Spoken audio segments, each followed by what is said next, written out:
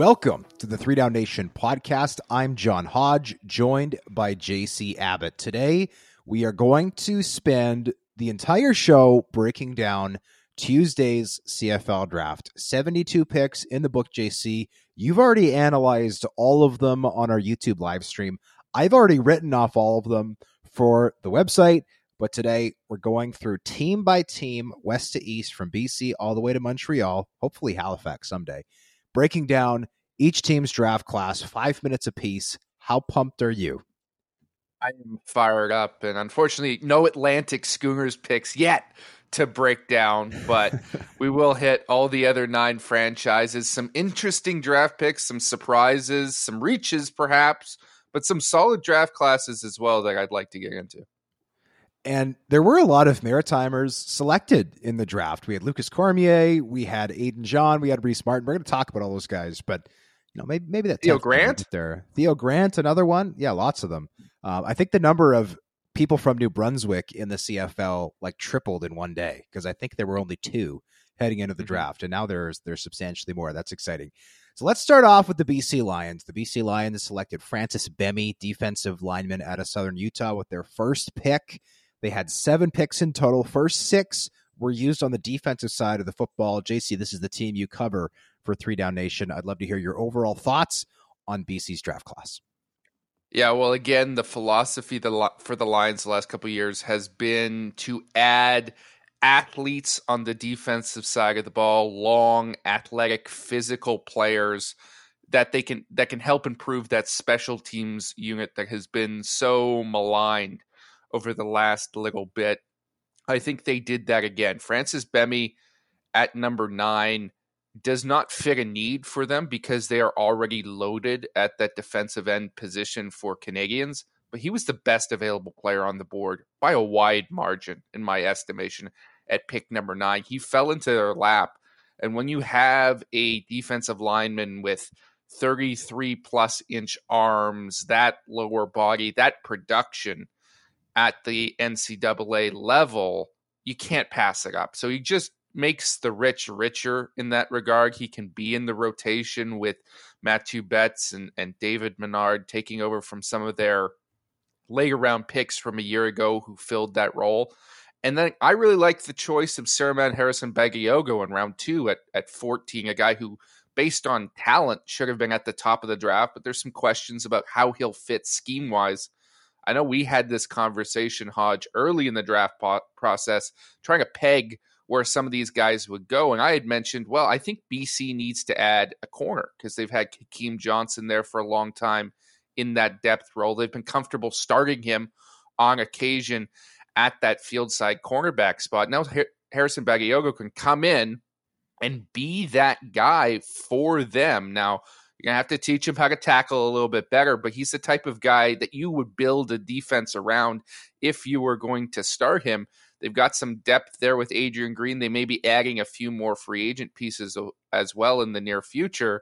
I could see this being a team that slowly transitions eventually to starting a Canadian full-time at that field side position.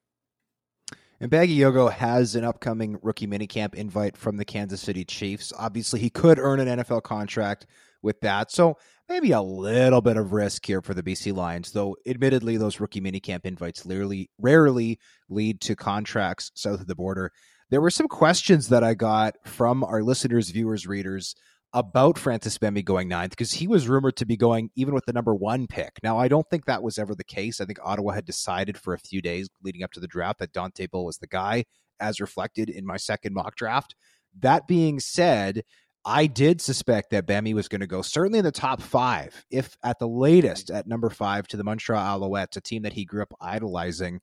That was a shocker to me, though that group of defensive linemen, I should say, that included not Tavius Robinson, 4th round pick to the Baltimore Ravens.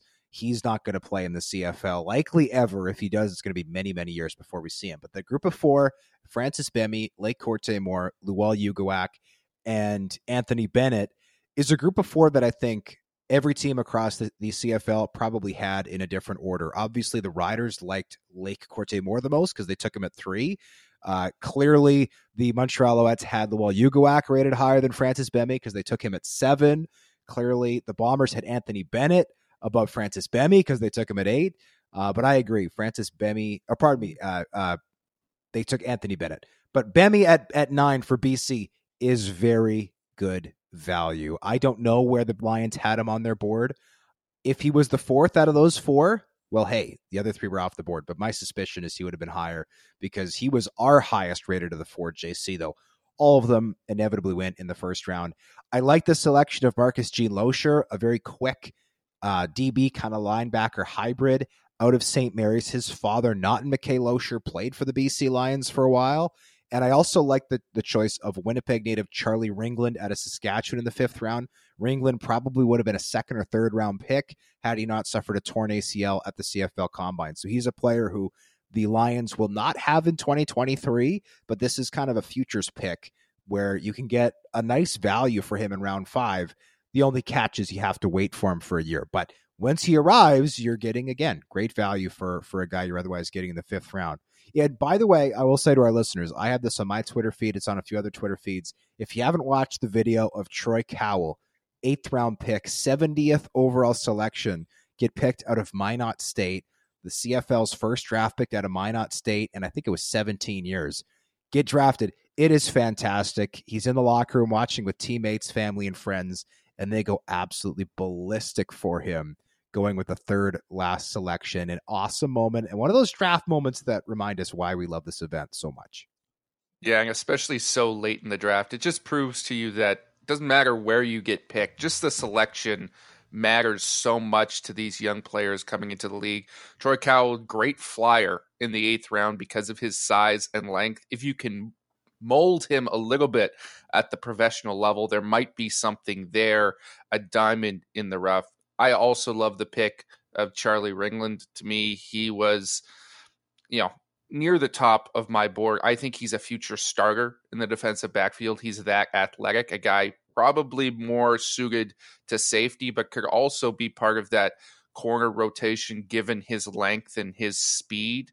33-inch arms for a defensive back is absolutely bonkers, and that's what he possesses for the University of Saskatchewan. BC has shown that they're willing to wait for these draft picks, right? They took Ryder Varga a year ago, despite the fact that he said he was returning to school, and they're going to be very happy with that decision this year, I suspect, because Ryder Varga is going to be a dominant special teams player as a rookie. Charlie Ringland in 2024 will be in that same mold. Well, and you mentioned the cornerback situation in BC. Charlie Ringland obviously has the athleticism to play that spot. One of the top testers from the Combine for sure. Let's go on to the Calgary Stampeders. We're heading east, JC.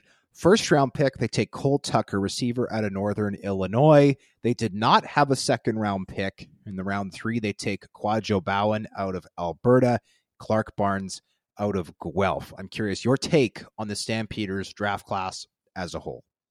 I think these 2 receiver picks are absolute slam dunks for the Stampeders. They needed to add some depth there. They're going to start 2 Canadians.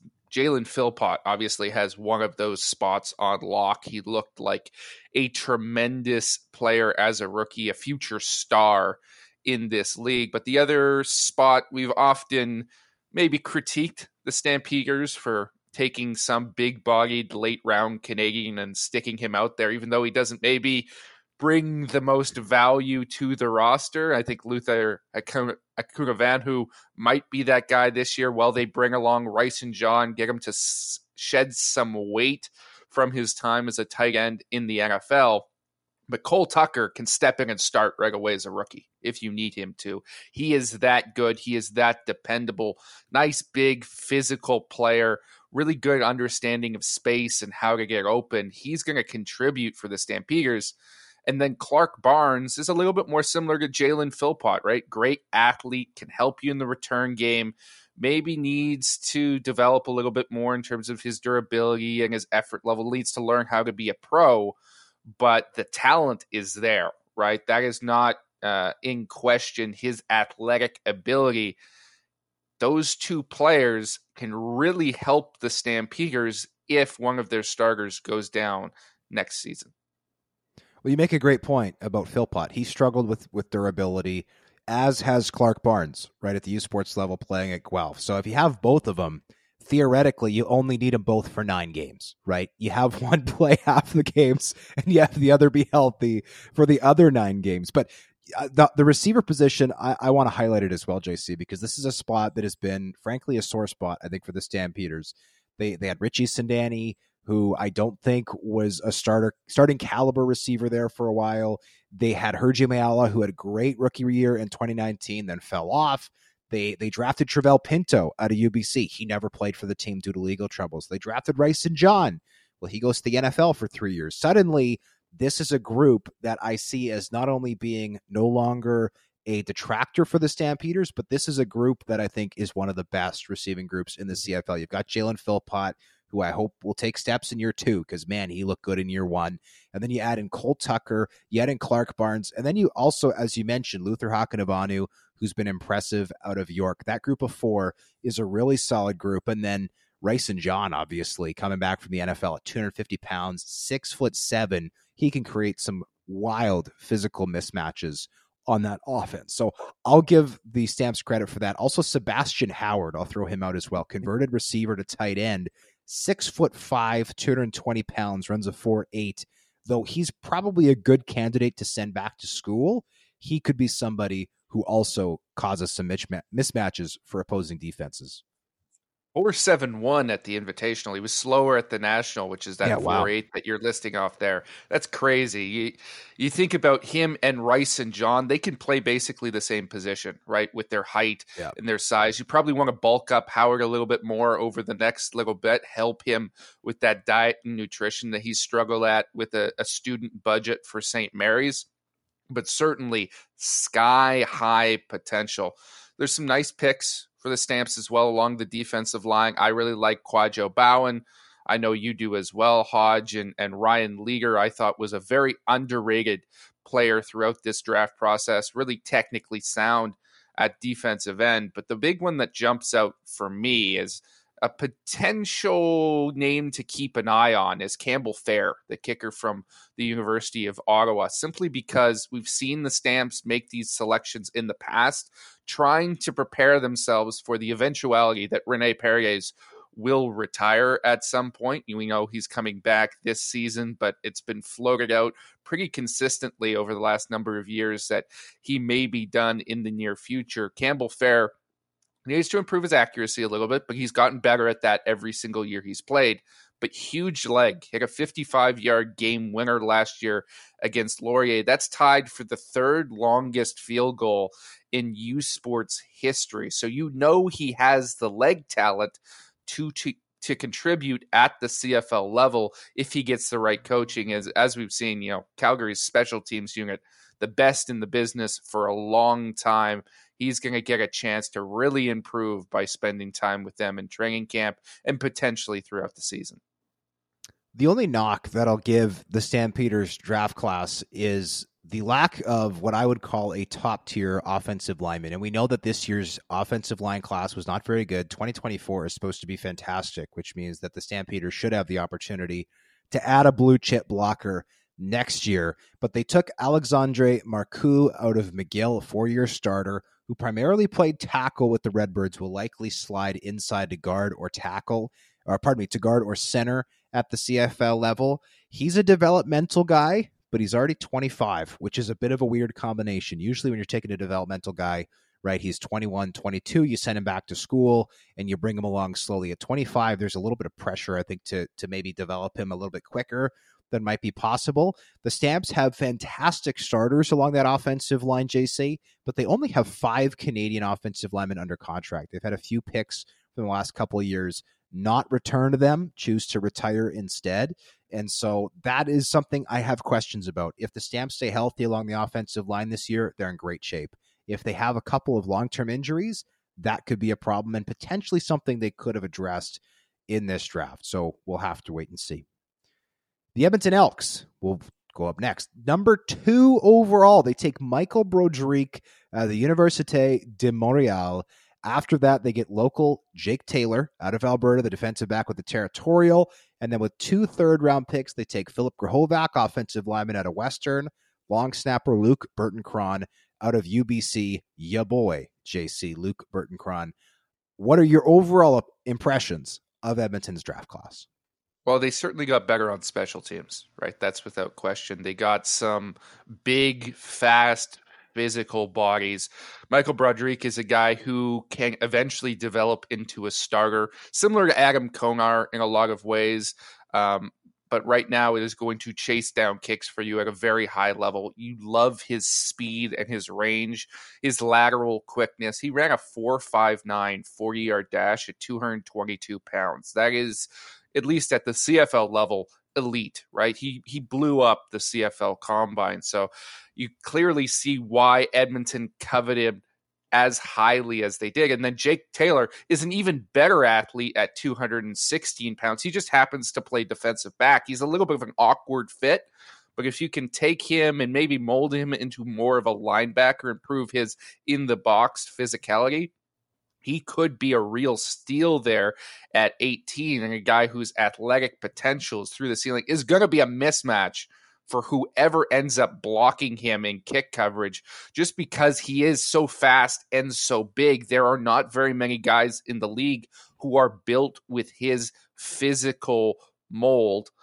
And then Luke Burton-Cron is the same sort of deal, right? Now he's listed as a long snapper. I'm going to be very interested in training camp to see what happens there, because obviously the Elks drafted Peter Adjei from Queen's University last year extremely highly for a long snapper. He played all their games, did a really good job for them last season. Now Luke Burton-Cron can come in and compete for that long snapping job, which will be interesting to see. But he's also super athletic that he can play other positions. He can contribute at linebacker. He can contribute at defensive end. He can run down in other spots on special teams. So he's not a wasted pick if you prefer to go with Ajay next year as your snapper. He's going to contribute regardless with incredible length and size and athleticism. So this versatility that the Elks have added at the top of the draft is really going to help them in multiple phases of the game. Yes, and Edmonton's special team units for the last couple of years have been somewhere between bad and terrible. Let's just be quite honest. Their cover teams have not been good. Their return teams have been very poor. So getting Broderick, getting Taylor, getting Burton-Cron, guys who day one are going to be impactful on those units is a good thing. We also know that Kevin Francis, who the team signed as a free agent to help with those units, is currently in a bit of a contract dispute. That's probably understating it with the Elks. But I like the picks for that reason, and I like what Broderick brings. Like, I think he's a great fit behind Adam Konar. Adam Konar, 7-year vet, started almost every game for the Elks last year, primarily at weak side linebacker, also played in the middle a little bit.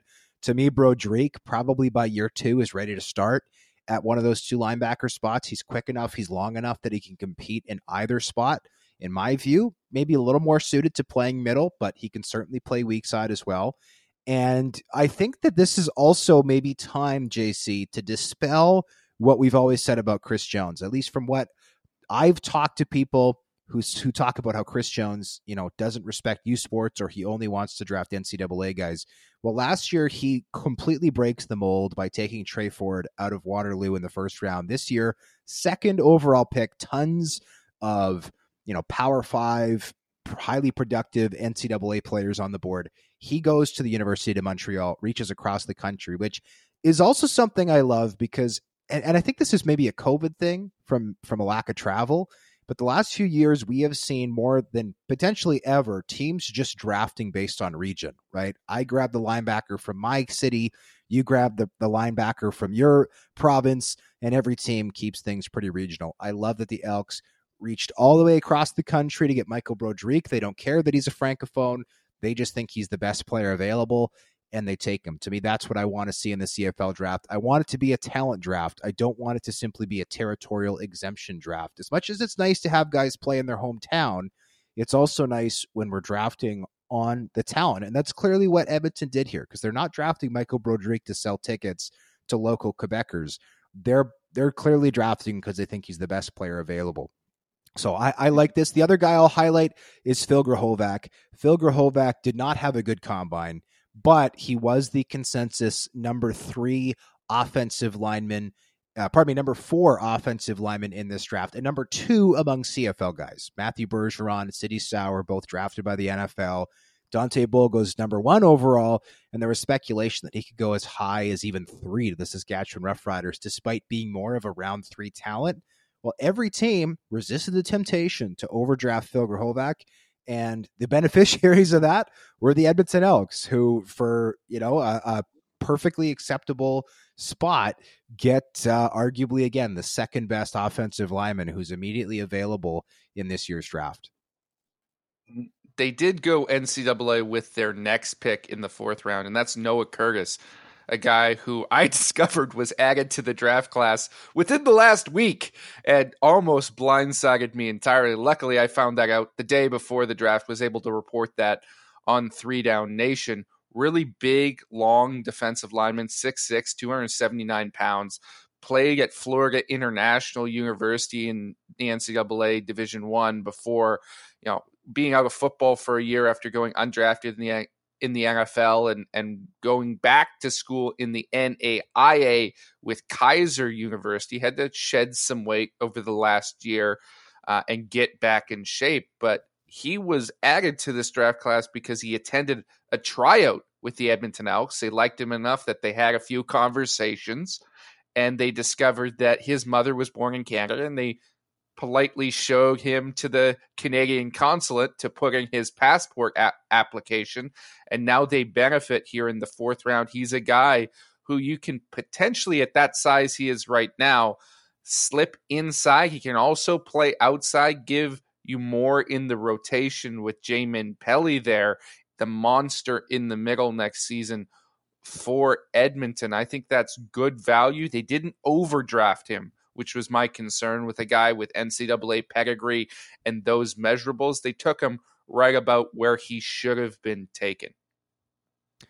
The Saskatchewan Roughriders went D-line with their first-round pick, taking from the University of British Columbia defensive lineman Lake Corte-Moore. I know you're going to have a lot to say about Corte-Moore. I'm going to jump you, JC, here first by talking about Jackson Ford, their second-round pick. This is a full circle story here for the Riders. They take a Regina kid who not only played for the Regina Rams, grew up a Riders fan, but is the grandson of Al Ford, who was a legendary player and then GM of the Riders.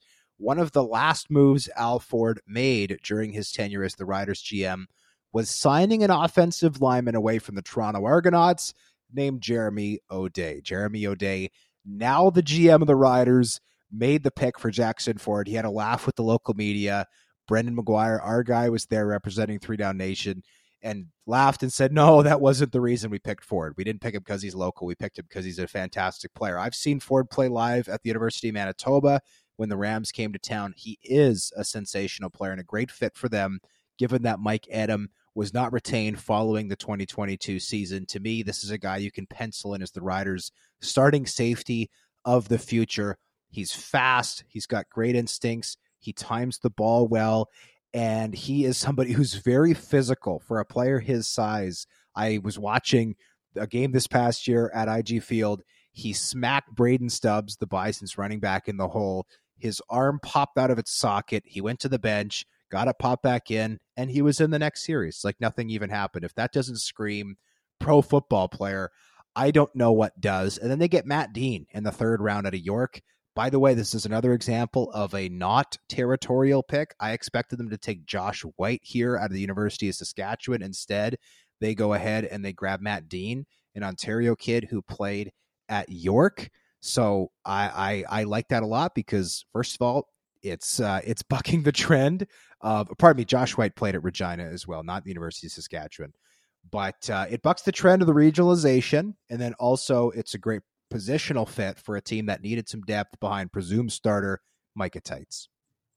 Yeah, I've been given some flack for my criticism of the Riders and maybe some pot shots I've taken at the city of Regina. Here, I'm going to make amends. This is my favorite draft of any of the 9 teams in the CFL. I loved what the Saskatchewan Roughriders did. Lake Corte-Moore, I think we all know how much I like him as a player. I was afraid he was going to fall a little bit in this draft, but He goes right at number 3, and that's where he deserves to be taken that highly because of the power, because of the versatility he brings. And there's some knocks on his film at stages, right? He was a little bit of a late bloomer for the UBC Thunderbirds. Had to grow into his body, is still developing, has not reached his potential yet, but he can help you outside. He can help you inside. He's going to be bull strong. He's got some quickness. He's adding pass rush moves.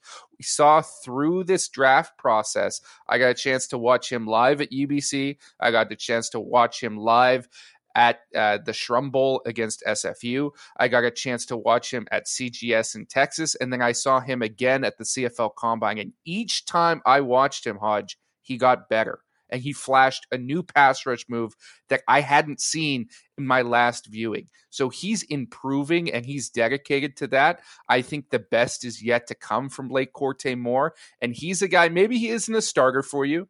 Maybe he's not going to be that type of guy, but I liken him to David Menard. Play inside, play outside, going to have a long, successful career, produce some sacks, always going to be that number 2 guy that you can lean on and give you ratio flexibility.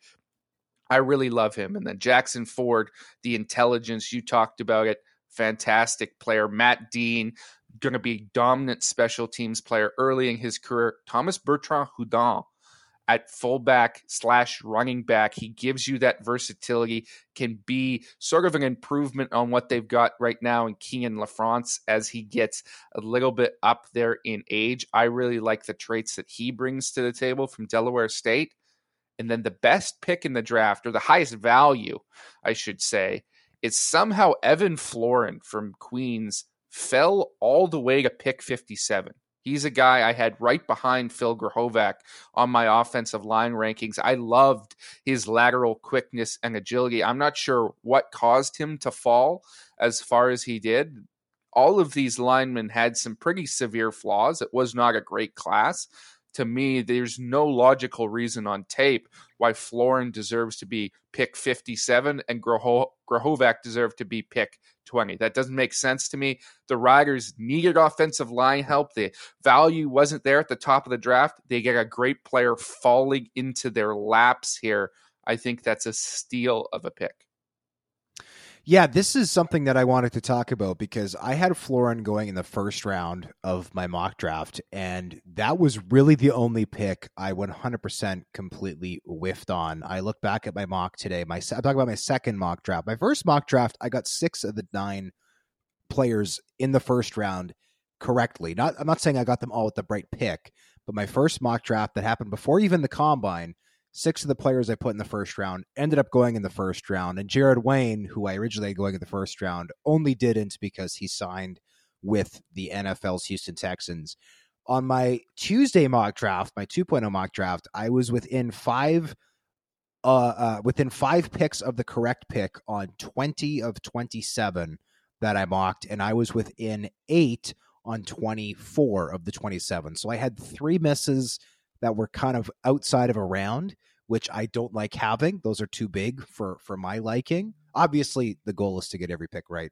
Not that that's possible with 27 picks in this draft, but the one that I really, really, really whiffed on was Evan Florin, and I'm going to spend the next week talking to sources trying to figure out what did I miss about this kid, because I thought the same as you. He's probably a 3rd round pick from a talent standpoint.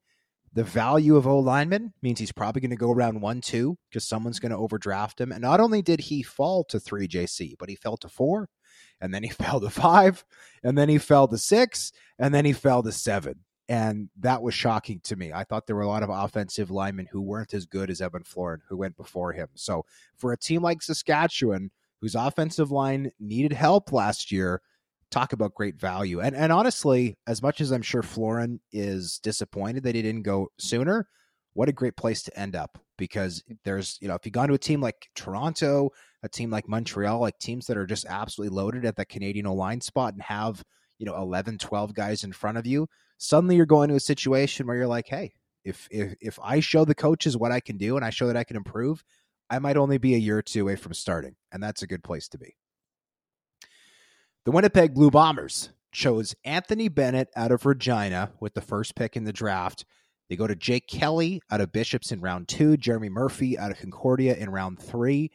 I'll start off with this one, JC. Kyle Walter spoke to the media at IG Field on Wednesday morning. I was there.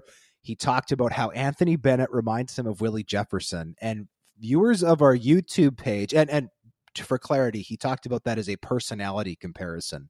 They do play the same position, though not very much alike. Anthony Bennett is much smaller body, 6'1", 229. He wins with quickness and speed. Willie Jefferson at 6'7", he can win anyway because he is so powerful, so big, so long with that 7-foot wingspan.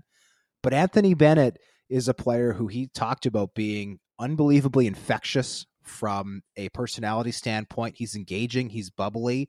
And Anthony Bennett spoke to the media via conference call at noon today. I was on that call as well. And he talked about, I can't wait to play with Willie Jefferson. They haven't met yet. They haven't connected, but they are going to. And I can say this, they are going to be thick as thieves. I can already tell. They are huge personalities. And if you're someone who reads our Bombers content or reads Bombers content from other publications, get used to seeing and hearing from this kid, because the Bombers, admittedly, as much as the team has been great on the field, aren't known for having the most engaging personalities, or at least the most forthcoming guys with the media. That's why you see guys like Willie Jefferson get requested by the media all the time, because they're fabulous quotes.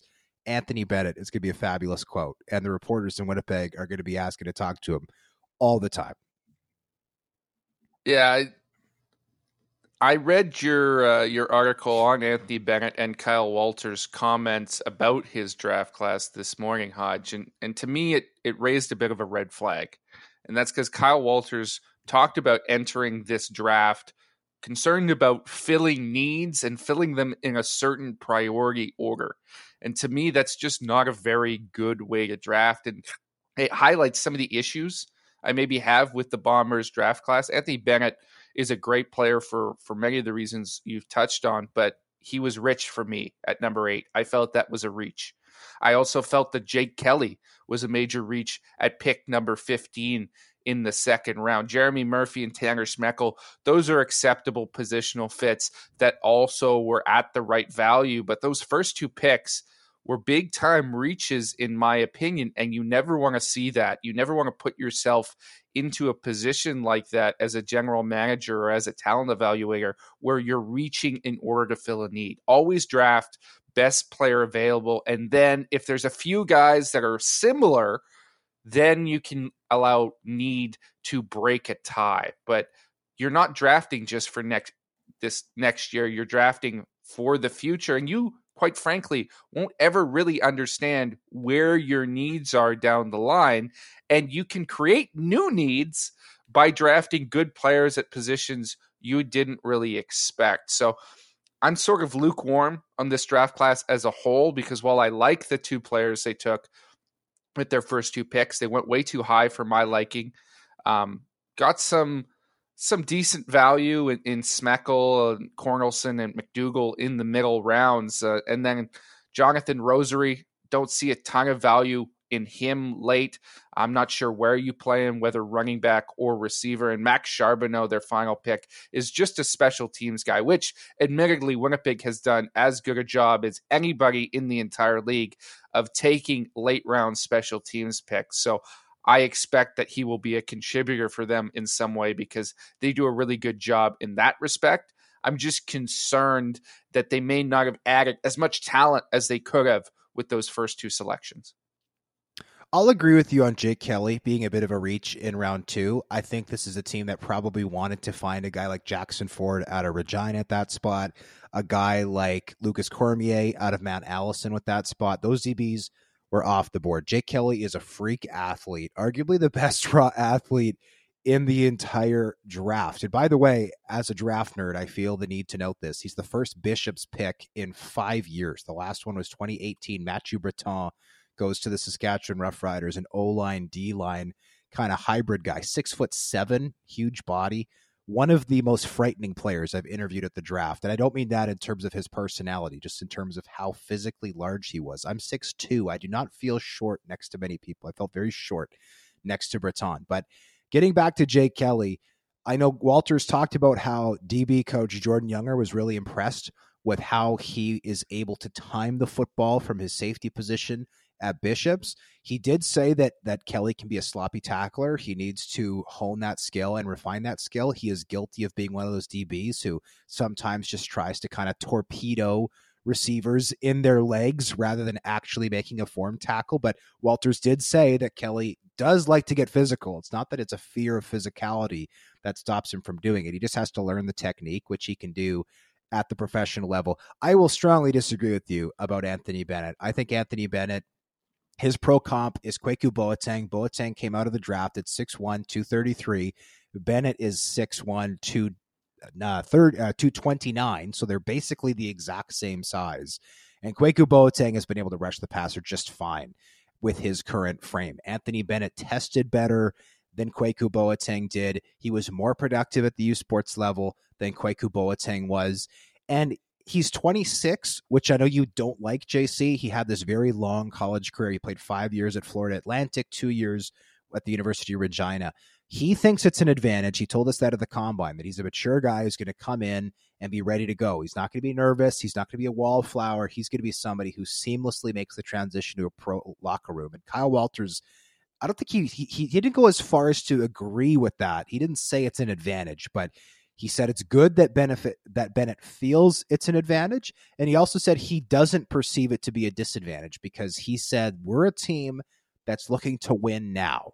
And it's clear that the Blue Bombers, as much as that mentality I fear is going to catch up with them in a year or two, where suddenly they have to completely destroy their roster as everyone ages out at the same time and the team's going to take a huge step back in the West Division, that assessment is right, at least for right now. You are the best team in the CFL. You've been the best team in the CFL for the last 3 years. You've won 2 Grey Cups. You've been to 3. Why not add a player in the draft who's going to immediately be an impactful pass rusher? Let's not forget. This is a team that lost Jonathan Kongbo to the NFL, who was a key part of that defensive rotation. They never were really able to replace him. So Anthony Bennett becomes the new Jonathan Kongbo as a rotational player along Richie Hall's defensive front. I think he's going to be highly productive, JC. I think he's going to make you eat your words. And for what it's worth, Bennett remembers talking to Mike O'Shea at the Combine. O'Shea loved Anthony Bennett, but said, look, kid, I don't think you're going to be there when we pick at 8. But if you're there, we'd love to take you. And so evidently the Bombers thought he was going to go much higher than he even did at 8th overall. I hope I'm wrong. I just find there's a little bit of delicious irony here. This is a team we've often criticized for not getting younger every single year, simply getting older. So now they're just taking it the next step and drafting grown men who are older than I am in the first round of the CFL draft.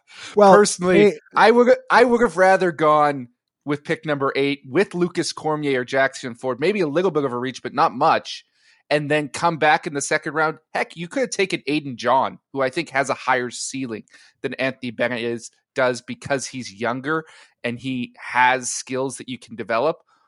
When you're Bennett's age, it's you're a more polished product right now. You just don't have the same developmental upside. And Kwaku Boateng, the comp is a good one, but Boateng was 22 and he was able to add weight. The Hamilton Tiger Cats are up next. This is a team that had the fewest selections of all 9 clubs across the CFL. They only had 6 picks and only one in the top 30, or one in the top 28, I suppose. They had the 29th pick in the 4th round. With their top selection, they take Dayton Black out of Saskatchewan. This is a player we've talked about before, but I think it bears repeating, JC, because his journey to the pros is unprecedented, I think, to say the least.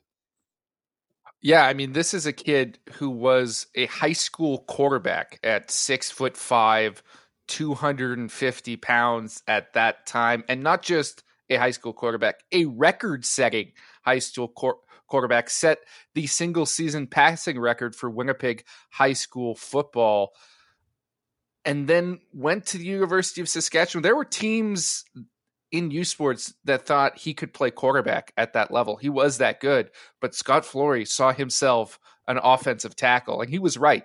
And he brought him along slowly. He spent 1 year on the defensive line, and then a few years sitting behind Noah Zur, who, of course, went last year to the BC Lions, got his first chance to start this season, was a Canada West All-Star at left tackle. And I know some people will look at our offensive line rankings and they'll say, well, he was rated below Phil Grahovac and he was rated below Evan Florin on our rankings. I think that's a little bit deceptive because I had serious considerations about placing Black as the first offensive lineman behind Dante Bull. I opted against it simply because he's not there yet, but he has undeniably the highest ceiling of any of these prospects. And I think maybe even a higher ceiling than Bull in the fact that he's still learning the game. Right. He has the ideal frame. He has all the traits you're looking for to potentially be a ratio breaking tackle, but also to move inside to guard if he can thicken up his lower body a little bit and add a little bit more bend in that capacity. It's going to take him a season or two, but Hamilton's in a position where they don't have an immediate need for a starter, right? They've got a good group of offensive linemen, a very highly paid group of offensive linemen, which is going to cause them problems in a couple years' time as these contracts expire and guys are looking for new deals. They needed to replenish their depth with somebody, but they could also take a guy who doesn't have to be ready year one. He can be ready in year 2 or year 3 to step in. They can develop him behind Chris Van Zyl and get one of the best Canadian tackles in CFL history to teach him how to play that position because Dayton Black has all the skills you look for to be that guy. And I don't think the Ticats had much of a choice here. When you've traded your way out of all of these picks and you only have one selection in the top 28, you need O-linemen, you got to go there. I think that this is a reach, to be perfectly honest. That's no disrespect to Dayton Black, who, as you laid out, JC, could develop into a ratio-breaking offensive lineman. But a guy like him would usually go in round 3, right? A kind of boomer bust tackle prospect. He's only started 1 year at the U Sports level. All due respect to Saskatchewan, which has become an offensive line factory, that's not a lot of games for a guy who you're taking 6th overall. And this is why you need to hold on to your picks, right? I'm not saying that the Ticats trades were bad to get rid of the selections, but what I'm saying is when you do that, this is the other end of it, where you go, okay, this is a kid we could potentially get in round 2, maybe round 3, but we can't not get him, so we're taking him at 6. After that, I was really interested with how the Ticats basically just double down on getting special teamers. Patrick Burke Jr., Robert Panabaker, a couple of DBs, who might be able to contribute in like a very depth kind of way behind Tunde Adeleke and Stavros Katsantonis, 2 guys who I think are, frankly, 2 of the best Canadian DBs in the entire CFL. But guys who I think they're hoping to turn into the next Mark Beswick, guys who are, U Sports DBs who become rock star special teamers at the next level. Reese Martin is the other guy I'll highlight in the 4th round. I think that's good value out of Mount Allison. 6'3", 278, a big body in the middle, but a guy who wasn't maybe as productive in the AUS, a weaker conference, as scouts wanted to see. So I think that's a great value for round 4 to get a guy who's got all the physical tools and say, okay, now can we coach him up to be that next best thing? Because as you said, JC, Ted Laurent's not going to play forever. I feel like we've been saying that for 5 years now. Like, oh, well, Ted Laurent's going to retire soon. And it never seems to happen. I know you guys were making jokes about that on the live stream last night. But yeah, to me, this is probably the weakest. You said the Riders was the best. To me, this is probably the weakest class. But that is more of a reflection of the limited number of picks, I think, rather than the picks that were made. And again, the Ticats got assets back for those picks, which should be considered as well. But when you look at the 9 draft classes, this is the one that to me maybe has the least impactful group outside maybe of the one we'll talk about next. Yeah. Are we even sure Ted Laurent is corporeal anymore, or is he more like a ghost sort of phantom out there on the field? I mean, he's still an effective player in stretches, don't get me wrong, but boy, oh boy, every single year we're like, this is the year where Ted Laurent retires. He's still there. Another 1-year contract, pay him big bucks. I don't know. Yeah, I have the same thoughts on this draft class. I wasn't super in love with the picks. To me, Burke and Panabaker are special teams only guys. Martin, there's upside there because of his length. And then Josh Heyer, I think, depth defensive lineman, not a very high ceiling, but somebody who, is functional and physical enough to play inside or outside, maybe some depth there. The pick that I want to highlight is their final selection, because it's my favorite selection that they made, and that's Caleb Morin, the receiver from the University of Saskatchewan. I think this guy is much better than an 8th-round pick, and I wouldn't be surprised to see him stick around in some capacity. Maybe go back to school and then come back a year from now and make a roster, because he's limited by his speed, but he's a great route runner. He's got great change of direction ability. He's super smooth, and he separates despite the lack of speed. Good possession target.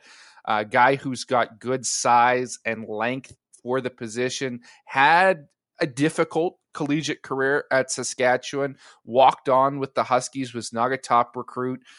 Didn't see the field much for the first few years, and then suffered a few injuries. Really was not productive at all before this season, when he broke out and put up 750 yards in a prolific passing offense, and was sort of the safety blanket for quarterback Mason Nias. We've seen the Ticats add some receiver depth over the last little bit. Obviously, they've got Tyler Turnowski, Keandre Smith, who have contributed there. They've signed Richie Sindani, Chris Osikusi, and also Levi Noel. But Caleb Morin is a guy I like better than a couple of those players. And I think he can come in, and if the Ticats eventually shift down the line to 2 Canadian receivers, he'll be a nice depth piece that they can fall back on. The Toronto Argonauts did not have a first-round pick. They traded that in order to get linebacker Jordan Williams from the BC Lions, a former first overall pick. Their first selection didn't come until 16th overall, when they punted. They took a future at this selection, taking Jared Wayne out of Pittsburgh. JC, do you think this is a pick worth the risk? Well, I don't personally. And part of it's because of the Argos' positioning, right? If you don't have a first-round pick, and this is your first pick of the draft at pick number 16, you have to make it count, right? You cannot draft exclusively for the future. You also have to be cognizant that you could go into training camp and all of a sudden have a bunch of injuries and have needs now, right? It's always better to add pieces. Now, Jared Wayne, if he comes to the CFL, I think becomes the league's best Canadian receiver. I am that high on him. But I am so high on him that I think he sticks with the Houston Texans, right? His route running ability, his physicality, his size. I think he's a guy who ends up either making the practice squad or making the back end of the roster and sticks around for at least a few years. I wouldn't be surprised if he saw the field with the production that he put up at Pitt. So this is a very risky gamble for the Toronto Argonauts, and it's especially risky when you don't have the draft capital to be able to add other pieces to compensate for that. Right now, somebody might argue that the Argos have great Canadian depth, and that's true. But that's something we said a few years ago about the Ottawa Red Blacks, right? After they had won a Grey Cup, and how great their Canadian depth was. And at that time, the GM, Marcel Desjardins, decided to take a future-only approach to the draft. He's like, we didn't need Canadian talent now. And within 2-3 years, it had all fallen apart, and he was out of the job, right? So as a GM and as a scouting staff, it's imperative that you add talent that can help you right now. You can't take a futures-only approach. And unfortunately, I think the Argos gambled a little bit too much with taking Jared Wayne with their first pick at number 16. So just to be clear, what you're saying is everyone in Toronto is going to get fired. That's that's not what I'm saying. I'm saying they're taking a big risk.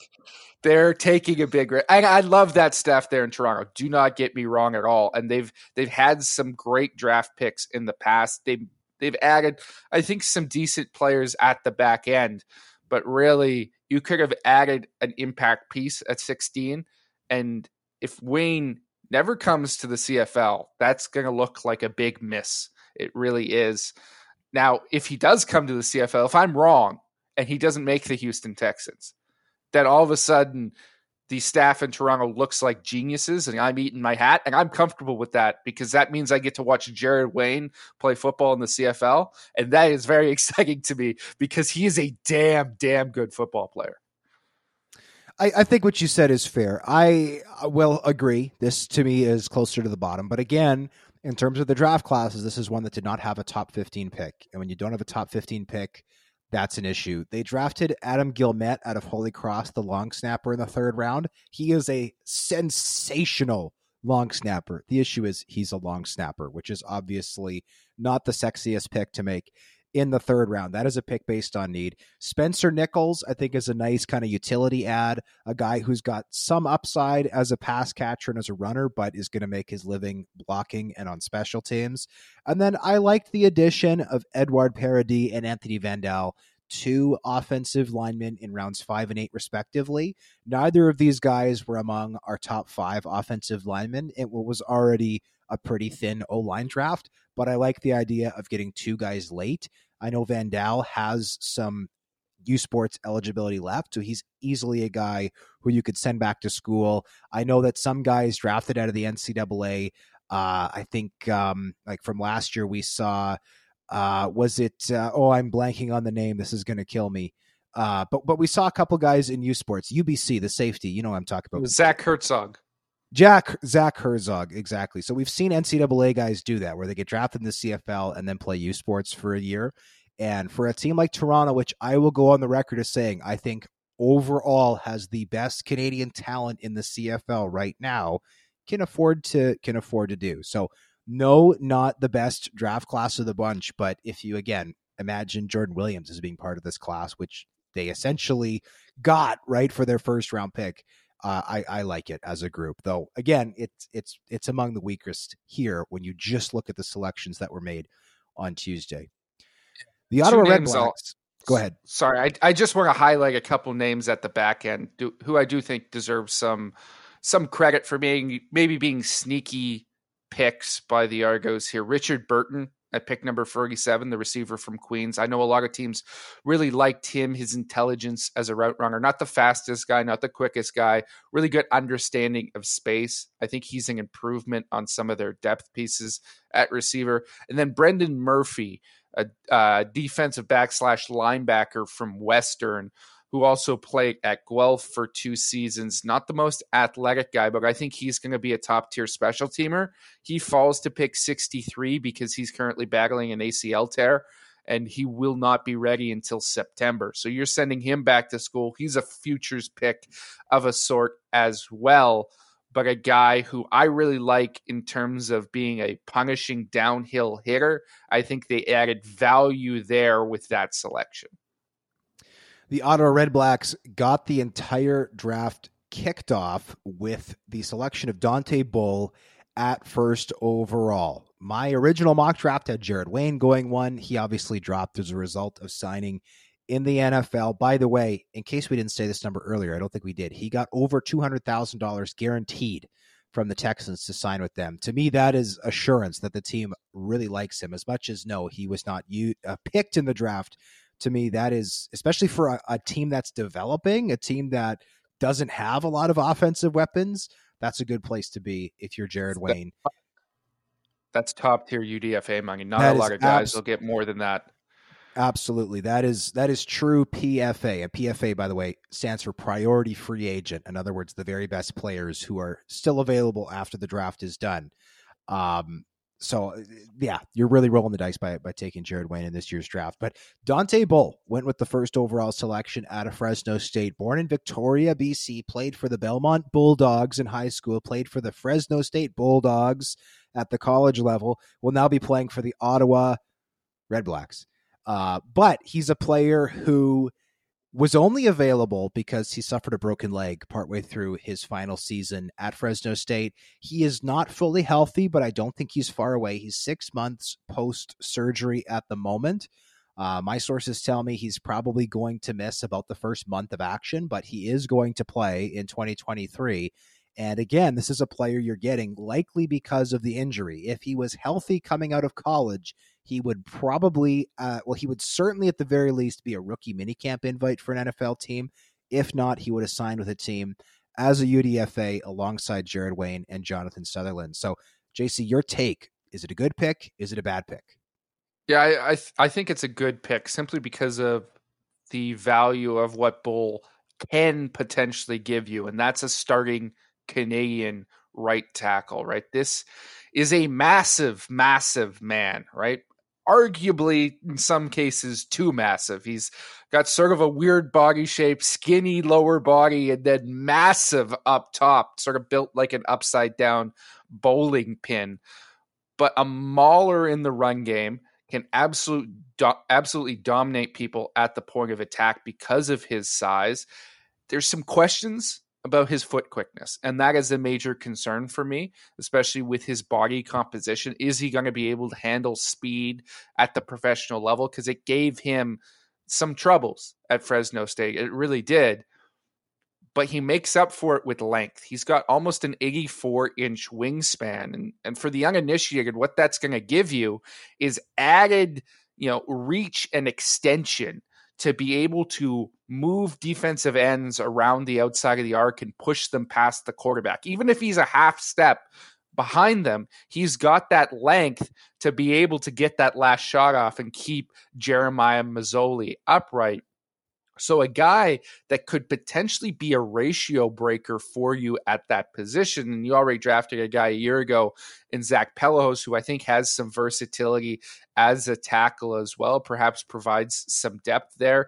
Dino Boyd currently penciled in as the starter, but I'm not sure he's the type of guy that you say is absolutely locked in at that position. If Dante Bull can come in, get healthy, and prove he's a starting caliber tackle, that's an excellent pick at number one, because it allows you to go with 4 Canadian offensive linemen up front, which is so impactful for the ratio. I think he has tremendous upside for Ottawa. And this is a team that selected Zach Pelios. Everyone says Zach Pelahos. It's Pelios, with the second overall pick in last year's draft, who is going to get the opportunity to compete at tackle as well. That's something CFL teams have been struggling with, is with the USFL, with the XFL, larger practice rosters in the NFL, there are very few offensive tackles out there on the street. So if you could take a spot that, maybe 5 years ago, it's like, okay, there's 5 Americans on the street who could maybe fill this job for us. Well, now, if there's none, why not make it a Canadian spot? And Dante Bull is the only player in this draft who in the near future could conceivably start at offensive tackle. The only other one who I think could ever start at offensive tackle is Dayton Black, who, for the reasons we've laid out with the Ticats, is going to be a few years away from being able to do that, if ever. He is a project. Dante Bull is not a project. Dante Bull, 33 starts at a Power 5 school, played against some exceptionally talented players, started against Kayvon Thibodeau in 2021, when Fresno State played Oregon. For the uninitiated, Thibodeau was the 5th overall pick in the 2022 NFL draft to the New York Giants. Bull, by the way, had a good game against him. So I like this pick for Ottawa. I also really like Lucas Cormier in the second round. The Red Blacks are not a team that really needs DB help, but Cormier popped at the combine. He's a big-bodied kid. Good cover skills. He's fast. He's going to be great on teams. Really good depth at that defensive back position. James Peter, they go local. They get a linebacker he's only 5'10", which I thought might hurt him in the draft. It didn't. He still goes 12th overall. And then you mentioned Aiden John earlier as a guy who's got really high upside. They get him at 19 out of St. Mary's. He was a physical freak at the combine, 6'3", close to 250 pounds.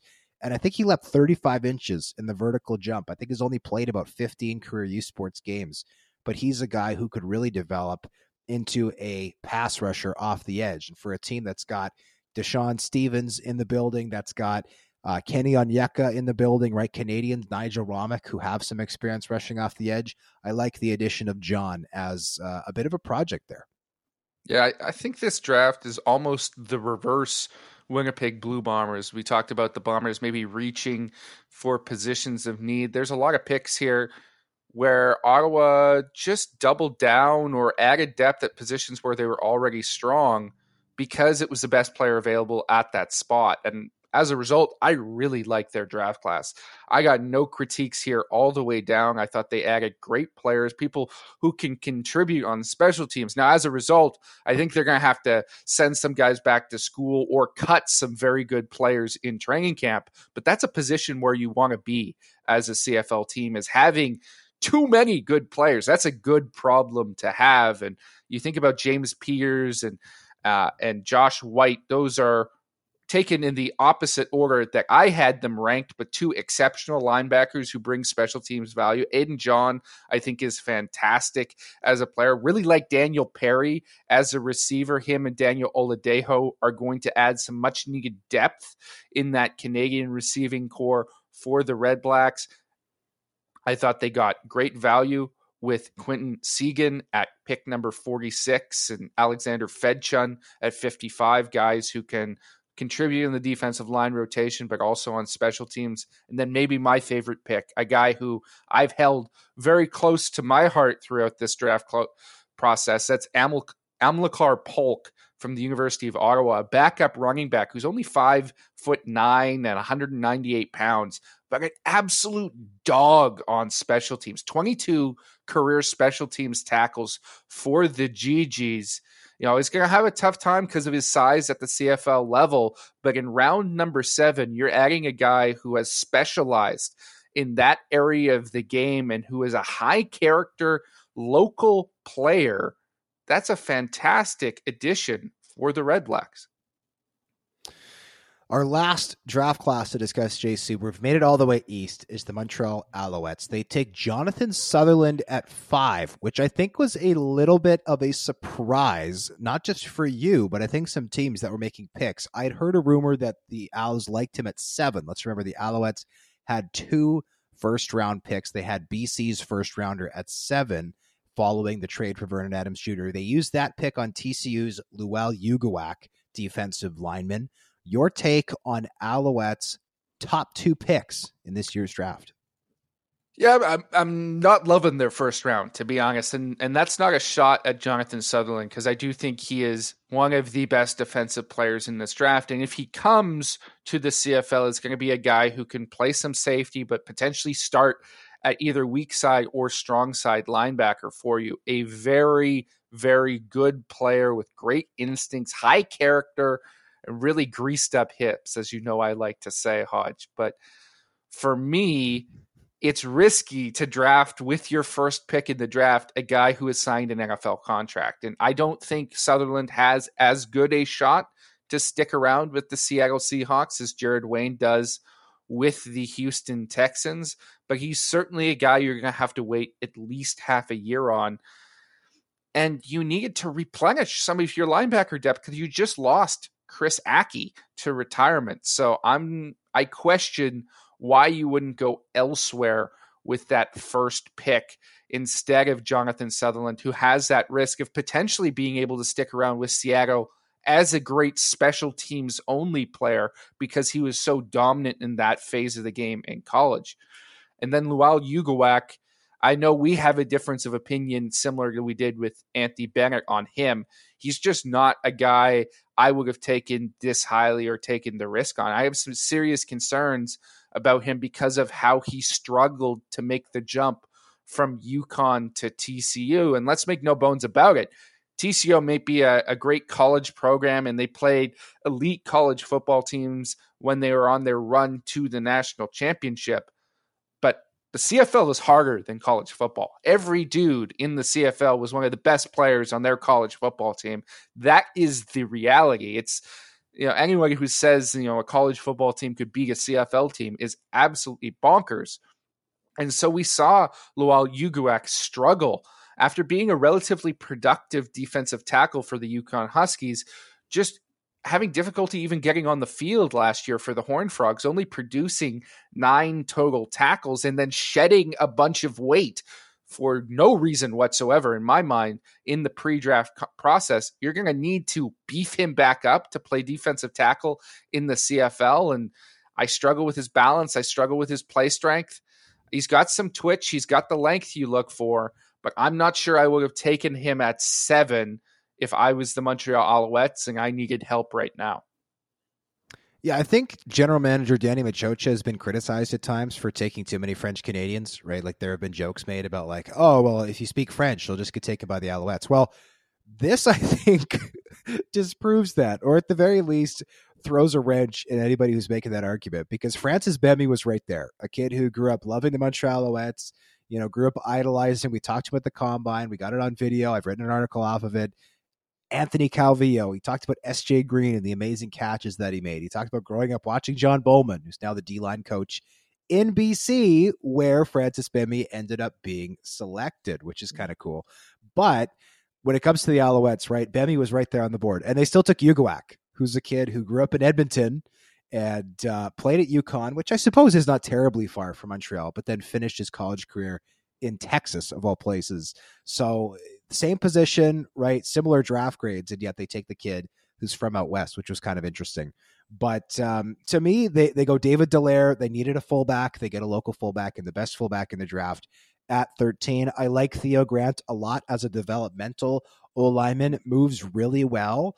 Only 280 pounds, so he needs to put on some weight, but he'd be a great candidate to send back to school, especially because the Owls are pretty loaded at Canadian offensive line right now. They've got a ton of them in the building. He's a perfect pick for them to send back to school and get again in 2024 when hopefully he's in the 295 to 300 range rather than at 280. And I like the pick of Chase Brown in the 7th round. Is he going to play in the CFL?